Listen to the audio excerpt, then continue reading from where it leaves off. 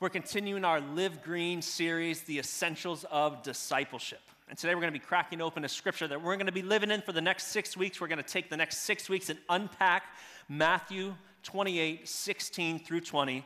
So if you're able, will you stand to your feet one last time? We just do this as a way to honor God's word if you're new. But I'm going to be unpacking the first part of what we call the Great Commission. All right, so this scene is taking place at the end of the Gospel of Matthew. This is after Jesus has already been resurrected. He's about to ascend to heaven. These are the final words he gives to his disciples. And the passage says this: Then the 11 disciples went to Galilee, to the mountain where Jesus had told them to go. When they saw him, they worshiped him, but some doubted. Then Jesus came to them and said, All authority on heaven and on earth has been given to me. Therefore, go and make disciples of all nations, baptizing them in the name of the Father, Son, and the Holy Spirit, and teaching them to obey everything I've commanded you. And surely I am with you to the very end of the age. Let's pray. Holy Spirit, come and just take over this place. Fill me with your Spirit. Let me say what you want me to say and the way you want me to say it. And God, we just pray that you're going to mobilize your church this morning. In Jesus' name. Amen. You can have a seat. Have you ever seen somebody from afar that you just thought was a big deal, and then you got up close to them, and they weren't all that great? You know what I mean? Where you go and you see in like the blemishes of their character, like you get a little bit closer and you start to realize, ooh, that's not what I thought it would be. Like all those narratives you put in your head that put that person on the pedestal kind of come crashing down. It's a real bummer when you're Superman becomes just a man. And it is a bummer, but there's one case where it's encouraging, and I don't want to sound shady. I don't delight in somebody else's shortcomings, but that's one thing I do love about the Bible, is that there are no heroes in this story. Like there's nobody who really has it all together. Everybody is a screw-up. I mean, you think that people who are in the Bible, they would just be like better. I don't know. I mean, just something about that. But you realize, you start reading these pages and you realize that these people are, they're not even just screw-ups, they're big-time screw-ups. Like, kill your brother, screw up, commit adultery, screw up, deny Jesus when you get threatened, screw up. I mean, God uses like the B team at best. And that's encouraging for people like me, right? I mean, think about it. Jesus chose 12 people to change the world. He spent over 3 years with these guys, teaching them, training them, being with them, pouring out into him. They saw him heal the sick. They saw him multiply food. They saw him raise people from the dead. They saw him raised from the dead. And Jesus gave them the power to do the same. You would think at this point they would believe, right? But what happens? What happens when the going gets tough? What happens when Jesus got arrested? They all fled, right? What happened when Jesus was getting accused? Peter denied him not once, not twice, 3 times. Peter, you're out, right? And then you've got them saying, like, even when he was getting crucified, where were his 12 disciples? The women showed up. Women, more power to you. The guys weren't anywhere to be found. And when he tells them to go to the place where he directed them to go and said he would meet them there, what was their response? Verse 16 says, go to the mountain. Verse 17 says, some worshiped, but some doubted. And I'm like, guys, come on. At this point, you should not be doubting. You have seen all of this, and you're still doubting? Now, time out. Where would you be in this equation? Now, psychological statistics say that if you're following Jesus, you're going to automatically put yourself in the protagonist camp, right? You're going to be like, well, of course, I'd be worshiping that. I'd be like, you are the risen God, Jesus Christ. Like, we all want to be that. Nobody wants to be over here with Thomas being like, I didn't believe him either, right? I mean, so nobody wants to be that guy.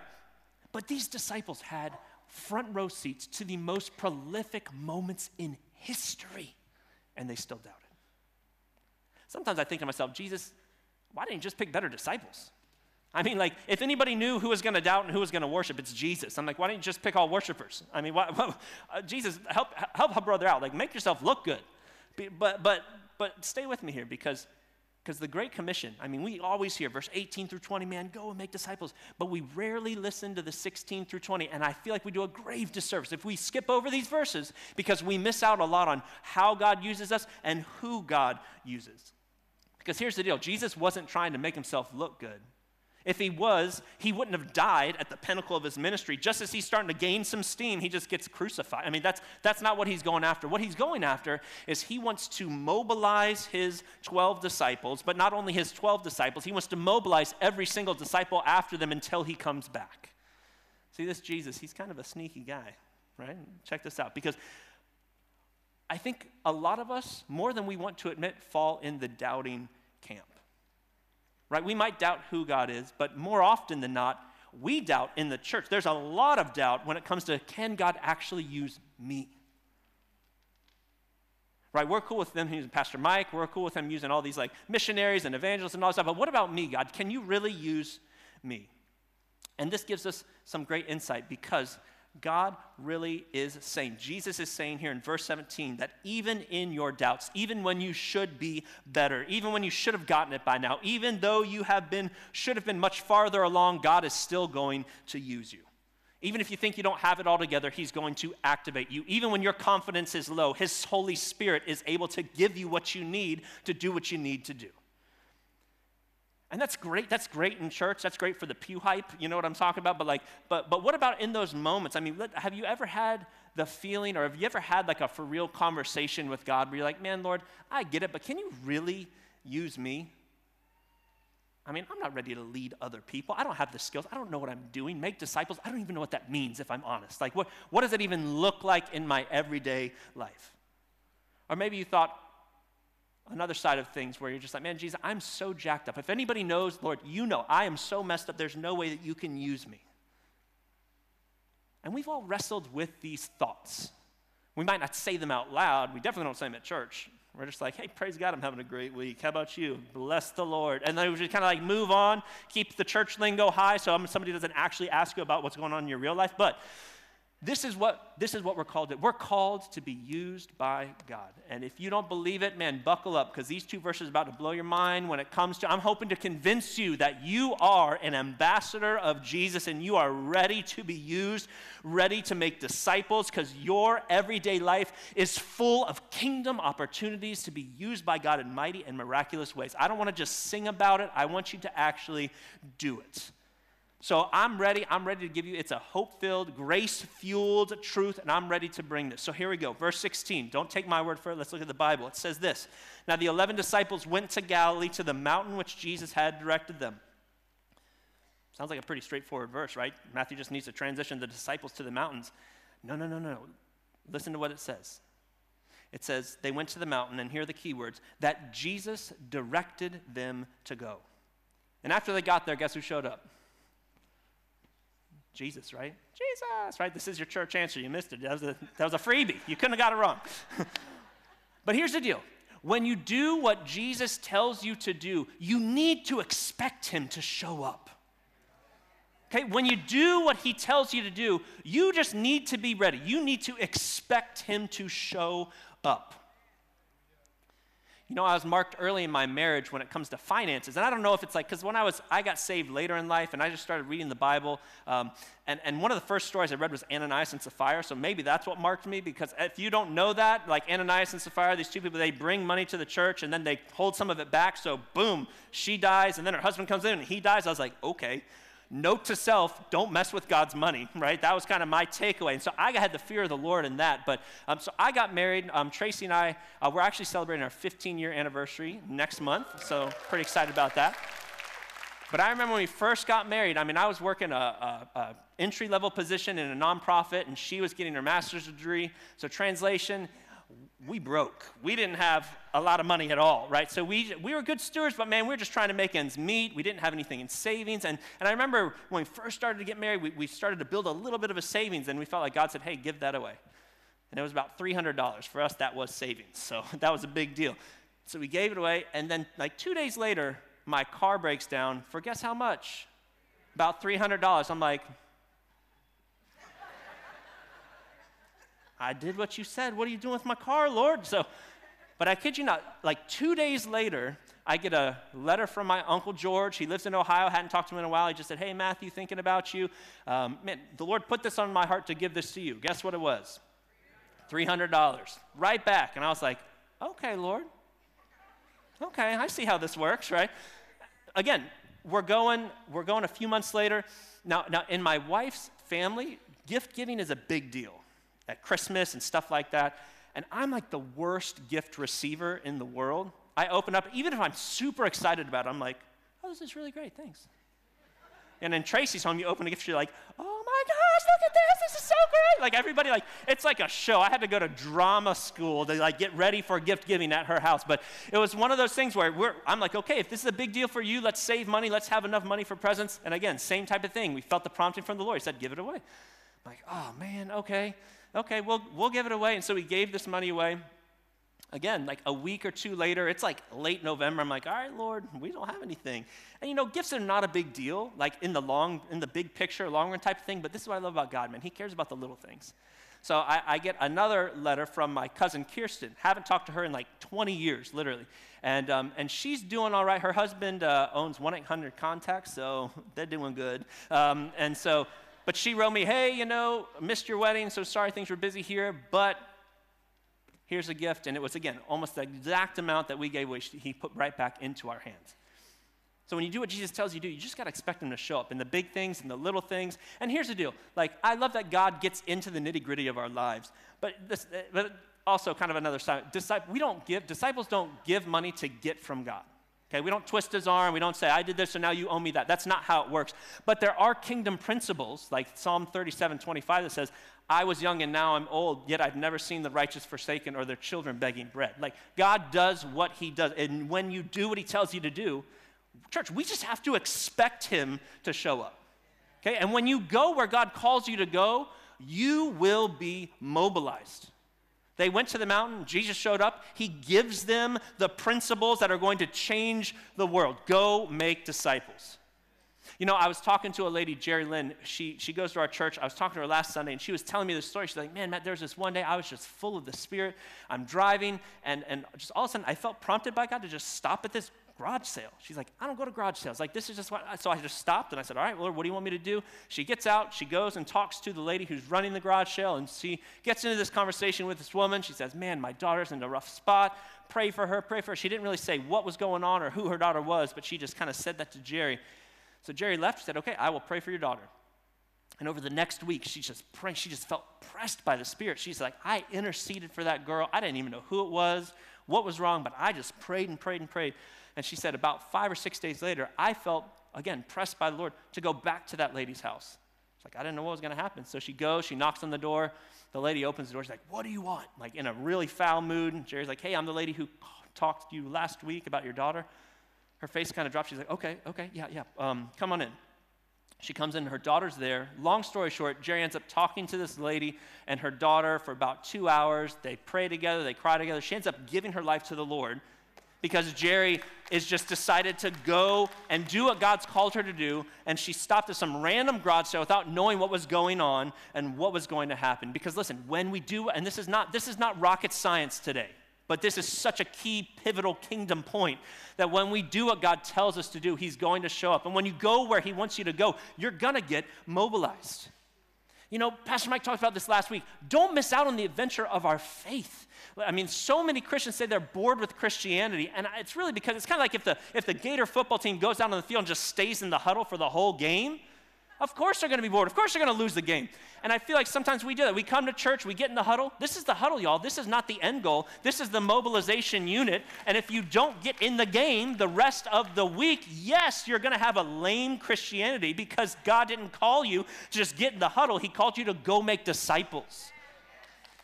And when we do that, we come alive in ways that nothing else gives us. I mean, we are activated. There's an activation of our faith when we do what God tells us to do.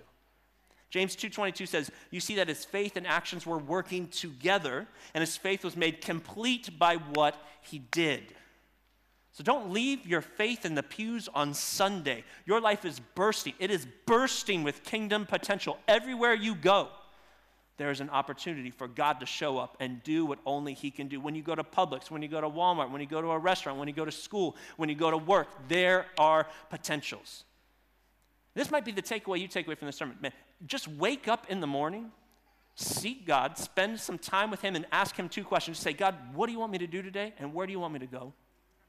I'll tell you what, you ask yourself those two questions every single day with a faithful heart, your life is going to change because God will honor those questions and he will show up where you're at. It'll change a trip to Publix to get ham and cheese into a divine moment in the deli. There are moments like that where I'm a shopper. I go in and out. I'm kind of your quintessential man. I'm like, I have a mission, and I'm going to time myself and see if I can do it faster than I did last time, and I'm going to get it and go. And there are some times where I have to just stop and say, all right, Lord, who do you want me to talk to? Who's here at Publix that I need to talk to? And then it becomes a mission. And I'm like, is it this aisle? Aisle 3, Lord? Is that person looking at me? Aisle 4. I'm in the deli. I'm like, somebody's like, hey, what do you want? I'm like, well, what do you want? It's just like, it's a mystery. It's a fun. It's like a game for me because God's going to show up. I know it's going to happen. It's just a matter of when and where. Now, here's the deal, though. But what if you still have, Matt, what if I still have doubts, okay? What if you're doubting that Jesus can actually use you even after asking these questions? It's one of those things, if you've been in church for a long time, it's kind of embarrassing to be like, I don't know how to make disciples. I know I should, but I don't, so we kind of keep it to ourselves. What if you still are doubting with the fact, I just don't feel equipped. I don't think I know how to do this. I don't know how to hear God's voice like Jerry Lynn. If he talks to me, I'm like, who is that? Is that me? Is that the burrito I eat? I don't even know what's going on right now. But the tension is this. We are we're all called to make disciples. But the tension is a lot of us don't feel equipped to do so. So let me break this down biblically, what I hear most often coming from people in the church when it comes to not making disciples. Reason number one is this: I'm just not equipped enough to make disciples. Iterations of this are, man, Matt, I'm just too young in my faith. I've never been trained. Nobody's ever discipled me. How am I supposed to know what to do with other people? Okay, so let me answer that question with a story from Mark 5. This is a little bit lengthy, but I think it's worth it. All right, so Mark chapter 5, verse 1, it says this. Jesus and his disciples went across the lake to the region of the Gerasenes. When Jesus got out of the boat, a man with an impure spirit came from the tombs to meet him. This man lived in the tombs, and no one could bind him anymore, not even with a chain, for he had often been chained hand and foot, but he tore the chains apart and broke the irons on his feet. No one was strong enough to subdue him. Night and day among the tombs and in the hills, he would cry out and cut himself with stones. When he saw Jesus from a distance, he ran and fell on his knees in front of him. He shouted at the top of his voice, "What do you want with me, Jesus, Son of the Most High God? In God's name, don't torture me." For Jesus had said to him, "Come out of this man, you impure spirit." Then Jesus asked him, "What's your name?" "My name is Legion," he replied, "for we are many." And he begged Jesus again and again not to send him out of the area. A large herd of pigs was feeding on a nearby hillside. The demons begged Jesus, "Send us in among the pigs, allow us to go into them." And he gave them permission, and the impure spirits came out and went into the pigs, and the herd, about 2,000 in number, rushed off a steep bank into the lake and were drowned. Those tending the pigs ran off and reported this to the town and the countryside, and the people went out to see what had happened. When they came to saw Jesus, they saw the man who had been possessed by a legion of demons sitting there, dressed and in his right mind, and they were afraid. Those who had seen it told the people what had happened to the demon-possessed man and about the pigs as well, and the people began to plead to Jesus, "Leave the region." And as Jesus was getting into the boat, the man who had been demon-possessed begged Jesus to go with him, but Jesus did not let him, but said, "Go home to your people and tell them how much the Lord has done for you and how he's had mercy on you." So the man went away and began to tell in the Decapolis how much Jesus had done for him, and all the people were amazed. All right, before we move on, can we just acknowledge that there are some weird stories in the Bible? If you've been in church, you've heard this a few times, but this is your first time hearing this story. It's like, okay, cool, a guy with a ton of demons that can talk. Jesus puts him in a pig, and then the pigs run off a cliff and literally commit suicide in the lake. Oh yeah, cool. Like that, yeah. That's a pretty normal day for me too, right? Kind of crazy, but that's a different story. But for purposes of our story here, let's recap. Jesus meets a man who lives in a graveyard, and if the name is accurate, Legion, he has thousands of demons inside of him. He regularly cuts himself, screams at the top of his lungs for maybe a couple hours a day just for fun, and he's got supernatural demonic strength. So let's be clear. This guy's not first on my list for people I want to disciple. Okay, this guy has a dark demonic past. He has been known as a crazy person all of his life. He has no friends, no influence, no training, no equipping, and spent maybe a few hours with Jesus at tops before Jesus peaced out on him and left him alone in the graveyard. if there was ever someone who had an excuse not to make disciples, ding, ding, ding, first place goes to creepy demoniac guy, right?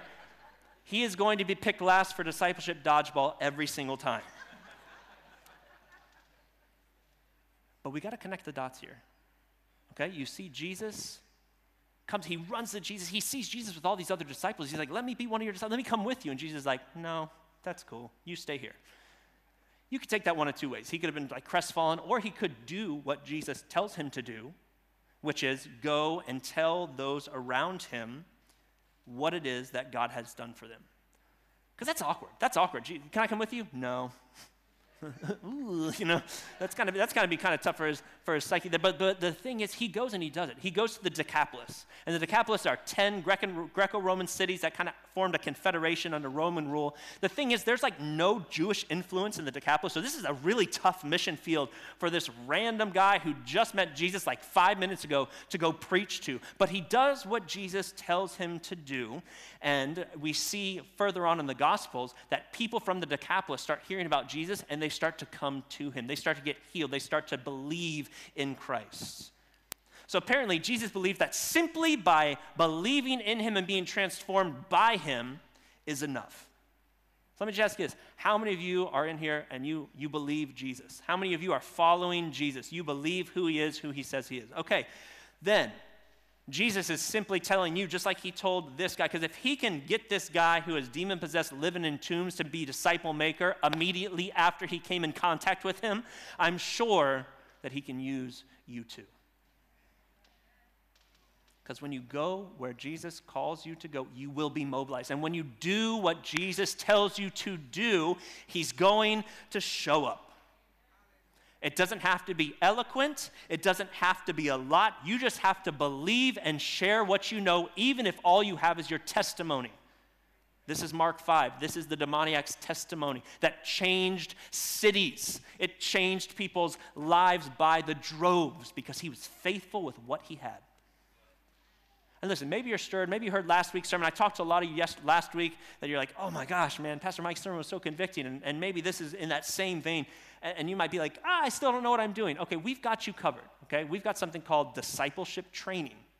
That's literally what we do. We help train you to be a disciple and a disciple maker. So we want to train you so that you can become who God has called you to be. And when you have those moments, you know what to do. If you're like, man, I want to start a discipleship group. I want to make disciples. I don't know what that means. I want to start a micro church. I don't know how to do that. Let us train you. Let us walk this out. Maybe you're like, I don't even know what it means to be a disciple. Let us teach you what it means to be a passionate follower of Jesus. So we're going to put a QR code up on the screen. So these are our Summer Strides classes, and we've aligned all of these to be around this idea of being and making disciples. So we've got something for you. If you're parents and you're like, I don't know how to disciple my kids, we've got you covered. If you're like, man, I want to go to this disciple training class, hit that QR code, sign up. We've got one at the end of this sermon series in August that's really going to help you figure out what to do and how to do it. Because I want everyone in the Greenhouse Church to be without excuse for why they can or cannot make disciples. All right, the second thing I hear from people is, Matt, I'm so jacked up. I'm so messed up. You don't want people following me. I've got so much going on in my life. Now, most of the time, what that means is you're human and you struggle with some things, but the beautiful thing is, no, okay, so granted, there are some times in your life where you shouldn't be making disciples. If you have major sin issues or you're going through a really hard life struggle, then, and you're like, well, I don't know the line behind that. Okay, well, talk to your microchurch leader. Talk to them, see where you're at, see if they feel good with you in the season you're in, making disciples. You can talk to the pastors of the church. You can talk to anybody who's in leadership, and they can help you figure that out. But the beauty is that for the most part, we're going to want you to be whole so that you can reproduce wholeness. But when you are, for the most part, we have to be okay with the fact also that, have you noticed that you're never really where you want to be spiritually? You know, we can always make up more. Man, Matt, I just a little bit longer. Let me just be better for a little bit longer. Let me just get this done. Let me get this. You know, we're never going to live up to our own spiritual expectations.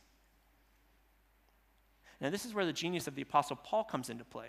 Because Paul knew he wasn't perfect. Paul knew that he was in massive need of grace. So how did he lead people, churches, disciples, and disciple makers so well? Sure, he's got a lot of good things going. He's one of the most influential people ever. But I also think that it's because Paul understood his place in the discipleship paradigm. He penned 1 Corinthians 11:1. It says this, "Follow my example as I follow the example of Christ." Follow my example as I follow the example of Christ. Why is this such a genius move on Paul's part? Because Paul's not saying, hey, follow me because I'm kind of a big deal. He's not saying, hey, follow me because I've got a lot of ministry experience. He doesn't say, follow me because I have it all together. No, he says, follow me and my example as I follow Christ and his example. And the reason that's so groundbreaking to me is because if I just said, hey, follow me, guess what? The onus is on me being good, on me being perfect, on me having everything together. But when Paul says, follow me as I follow Christ, now the object of our attention is not me or you, it's Christ who we're following, and we are leading people in the ways of Jesus. And so what happens here is if you say, follow me, yeah, you better be perfect. But if you say, follow me as I follow Christ, you still have room to be human and be a strong disciple maker at the same time. Because great disciple makers, they don't have it all together. Newsflash, nobody's perfect.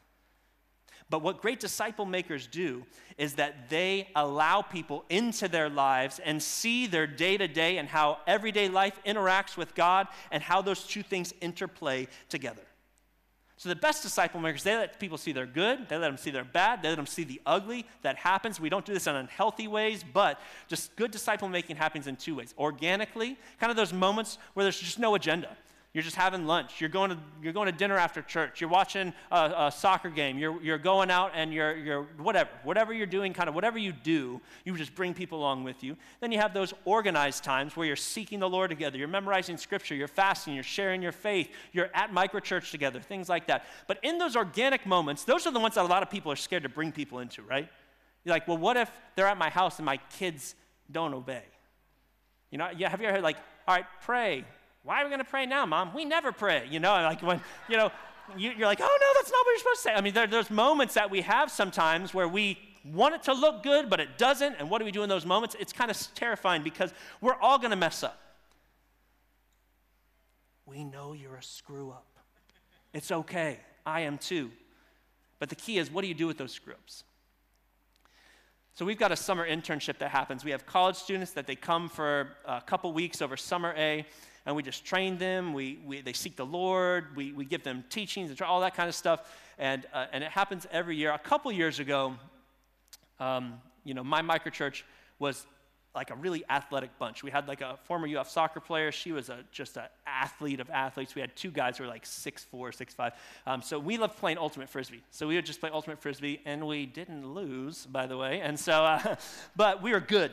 And so the summer interns caught wind of this, and so they're like talking all this smack, like, oh, we're gonna beat you. I'm like, okay. And they just kept going. I said, okay, we're gonna figure this out tonight. Friday night, 7 p.m. We're going to the field in front of the education building, and we're gonna play this and see who is the better team. Now, I get a little competitive when I play sports, so I'm like praying, oh, Jesus, help me not like get in the flesh and lose my marbles in front of all these summer interns. And there's this one intern that he didn't really have like perception of physical space. You know, you ever play sports with somebody who is just kind of like a bull in a china shop? I mean, this guy, we're playing ultimate frisbee. It's a non-contact sport. And he just is like, wow, like running people over, like knocking them over. I'm like, okay, dude, you got to calm down. You got to calm down. He's like, oh, yeah. And he does it again. I'm like, listen, bro. My eyes starting to twitch at this point. I'm like, you got to calm down. And then he like knocks over one of the women on my team. I'm like, you have got to figure this out or you got to stop playing. And so I was like, okay, I got it. You know, I get myself under control. And so one of the teams, like one of the personal teams, they throw the frisbee and it's a perfect throw. It's going into the end zone. I'm like in an all-out sprint. I'm just going for it. I'm like, it's in the end zone. And I see it and I just jump up. I'm like fully extended. I grab this frisbee. My feet are like, you know, I have like a 3-inch vertical. So it's like 3 feet off. But I'm off the ground as much as I can. And this kid comes and he just takes my legs out from under me. And I just like fall backwards, and I can't catch myself, and I hit the ground. I have this thing about my head. I don't like people touching or hitting my head. And I just see red when that happens. I hit the ground in 0.2 seconds. I'm like back up. I caught the frisbee, by the way. I'm back up, And I am in this summer intern's face, like yelling, screaming, pointing, pushing. I don't really remember all that happened. All I remember is that somebody from my microchurch had to like take me away from this kid. And after I cooled down for a second, I was like, oh God, this is embarrassing. Because here I am like, Pastor Matt, like I just taught you how to seek the Lord. I taught you how to fast. I taught you the spiritual disciplines. And now I'm screaming in your face. I was like, oh, okay. So I called everybody together. I was like, all right, hey, listen, I'm so sorry. Like, I repent to you. I repent to this team. I'm sorry you lost. But I really did. I was just like, hey, listen, I blew it. I just blew it bad. That's not the way we need to respond as disciples. Fast forward a few weeks later, the summer internship's ending. We have all these people, all the summer interns kind of in a circle. We're asking, hey, what was the most impactful part of your summer internship? We're going around. One of the kids said, you know what my most impactful part was? When you lost your cookies playing Ultimate Frisbee. And I'm trying to like, all part of me wanted to like just be like, well, that's because that kid was stupid. I wanted to fight back, but I didn't. I kept it cool. But then I asked the kid, I was like, hey, so after the circle broke up, I was like, so why was that? I mean, are you just mocking me? Like, was that really like a significant part of your internship? And he said, no, listen. He said, we see you pastors up here praying and teaching and doing all this like holy stuff. He's like, it was just good to see that you're human, that you mess up sometimes. I was like, oh, okay. When disciple makers are perfect, we do our disciples a disservice. Because what we do is we put ourselves on a pedestal. When you put your best foot forward every single time you're with the person you're discipling, they're going to create that narrative in your head. Well, Deborah never sins. Judith is like perfect. I mean, I don't even understand. And then what happens is this is how it goes. Well, she's perfect. I'm not. I must be broken. There must be something inherently wrong with me because I can't live the way they do. Our disciples need to see the times where you struggle. Now don't be like awkward and pull them in and make this about you, but share from the other side of victory of the times where you had issues, you had struggles, and Jesus helped you get through it. We got to see that. We have to see that. Because when we do what Jesus tells us to do, you need to expect him to show up. And I don't mean those moments where you hear God's voice and it's this super miraculous. I'm talking about the moments where you screw up, you mess up, and you slip up as well. What does Jesus call us to do? He calls us to repent. He calls us to change our thoughts and our actions and turn towards him. And when you show that to people, they realize, okay, this is my response in those situations and scenarios. And it's very helpful for them to see that in action. All right, let me take a theological time out real quick as well. When we mess up, just if you're already following Jesus, if you love him, if you started following him, you've already given your life to him, you don't have to ask for forgiveness. I hear a lot of people when you mess up, ask for forgiveness. You don't have to do that anymore. Jesus took your sins, past, present, future. He atoned for them. He made you at one with God. What we do, though, as disciples is we repent. We turn from those ways. We start doing God's ways. We ask him for the grace and the fuel to be like him in those moments. But it's such a load off when we realize, okay, my salvation is secure. I don't have to worry, like, did I sin and mess up and now did I kind of lose my salvation? Did I do something wrong? No, that's not how it works. We ask God for the grace and the strength to move forward in him and through his grace. And because of his forgiveness and what he did on the cross, we don't have to worry about forgiveness anymore. We become more like him, and we are transformed into his image, but forgiveness is taken care of on the cross. I feel like somebody need to hear that. Yeah, that's worth saying amen to. All right, so time back in with disciple making. Good disciple makers aren't perfect, but they know their screw-ups, and they use those as object lessons and times for them to share with their disciples how to move out of those types of things. And this is a great thing. Like, we don't have to have it all together, just like the original 12 disciples barely had it together initially. I mean, you just need to follow Jesus and invite others to follow you as you follow Christ. And when you do that, healthy, constructive discipleship can take place. So the summer internship this year, we had a college student, like, we just kind of put them in the fire this year. We said, okay, we're going to teach you and train you, but you're going to lead a microchurch from scratch. You're going to go find the people. You can't just pull them. Like, go find people to lead a microchurch with and just go do it. And they're kind of like, okay, yeah, that sounds good. Like knees buckling a little bit. That's pretty intimidating for most of us, especially if you're 18 to 22 years old. So they went and did it, and it was just really great. I talked to one of them, they're like, Matt, I'll be honest, I didn't really think I had it. I didn't know that I had what it took. I was really nervous. And he kind of fumbled through. He's like, I wasn't equipped, I felt like, to do this. But once I started doing it, man, I started to feel really like, okay, yeah, Jesus, we can do this. We can do this. And it's great because he didn't catch that until after he got out of the boat, right? After he took that step, after he said, you know what, I'm going to go do this. This guy, Bob Sorge, said one time, he said, God doesn't create the ship until you're in the water, right? So sometimes we got to just go do it, and then God is going to show up. And we got to know when we do what Jesus calls us to do, he will show up. And when you go where he wants you to go, he's going to mobilize you in ways that you've always dreamed and imagined. But sometimes you'll never know until you go do it. But here's the reality. The Holy Spirit's ability to give you what you need is greater than your ability to screw it up. Okay, so it really is kind of an arrogant thing to say, God, I'm so unequipped, when 2 Peter 1:3 says, his divine power has given us everything we need for life and godliness through our knowledge of him who has called us by his own glory and goodness. So it's not saying because you're so great, he calls you. It says his divine power has given you everything you need. By what? His own glory and goodness. He doesn't say about your ability to get it right. He says by his own glory and goodness that he pours out freely in you. And that's the beauty of following Jesus. He knows that we don't have it all together, just like everybody else he's ever used in history didn't have it together. It's a bummer when I'm reading this, like, oh, David, a man after God's own heart. Man, surely he's got it together. That joker, man, I mean, he committed adultery. He killed one of his best men just to sleep with his wife, and he let all this stuff. I mean, it's like, wait, how is this? Man, what? Like, how does this work? But God looks at the inside, doesn't look at the outside. He looks at our heart. There's that freedom that comes with, like, if we step out and we do what God calls us to do, he's going to show us what to do. Because here's the deal, y'all. Whether you're following Jesus or not, we want to leave a legacy.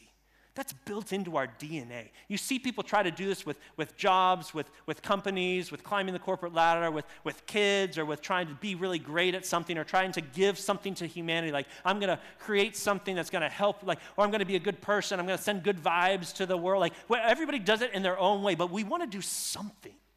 We want to do something that lasts. And the thing is, the only thing that's going to last is eternal things, and when we do what God calls us to do, and when he shows up. Those are the moments that count. Those are the moments that matter. But if we're honest with ourselves, we do feel incomplete sometimes. We do feel like, man, Lord, I wish I could be better at this. I'm going to try harder, but we're incomplete, and we're never going to feel like we're equipped enough. And we're never going to do enough stuff to get us to that place where we feel equipped enough. We're always going to be in the doubting camp in some form or fashion. But bottom line is, like, we need Jesus. You're right, you can't do this on your own. And that's good news, because the good news is you can't do it. Like, why is that good news, Matt? Because the good news is that the same Spirit that resurrected Christ from the dead dwells inside of you richly. That's what the Bible says. The same Spirit that gave Jesus the vision and the ability to take 12 ragtag disciples and change the world, that's the same Spirit that is inside of you, fueling your ministry and helping you live a life worthy of the calling that you've received. So when you do what Jesus tells you to do, man, church, expect him to show up. Let's have faith that allows God to be God and let our brokenness be filled with his goodness and his glory, and watch how your life and the lives of those around you radically get changed. Because here's the reality. We're going to be in the Great Commission here for the next few weeks. It's pretty black and white. We're called to make disciples. There's no wiggling out of this one. He says, go and make disciples, baptize them, teach them. But this is the beauty. He says, and surely I am with you. I'm with you guys. He doesn't just say, I'm with you when you're good. I'm with you when you're good. He says, I'm with you to the very end of the age. So yes, he's calling you, but yes, he's fueling you. Yes, he's pursuing you, and he wants you to pursue others. Yes, he wants you to be a disciple, but he also wants you to be a disciple that makes disciples. So this morning, I'm asking you to accept the call. Press into the Spirit who will give you the strength to be the disciple you want to be and make the disciples he's calling you to make. Let's pray.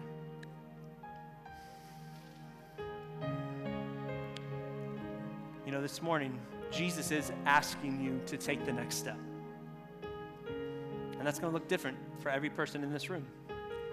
It might be that you're in here or you're watching online and you haven't started following Jesus yet. You're like, I don't even know what a disciple is. Well, the reality is God made you with purpose. He did.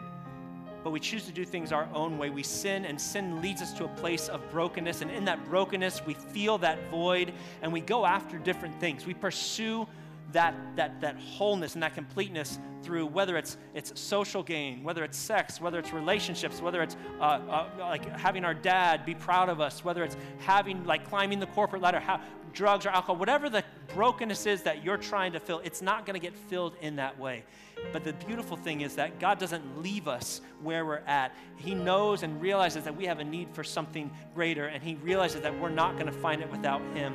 And God doesn't leave us in our brokenness. He allows Jesus to come and to live the life we should have lived, died the death we should have died. He took on all of our sin and our shame on the cross. He gave us a way to connect with God the Father in a way that we could never do on our own.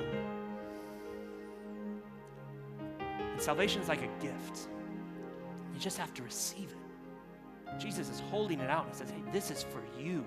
Receive this in my name. And if you confess with your mouth, you believe with your heart that God raised Christ from the dead, you're going to be saved. You're going to start walking in that fullness and that new life that he has for you. So maybe today is your day of salvation. Maybe it's your day to say, Jesus, I am ready and willing to give my life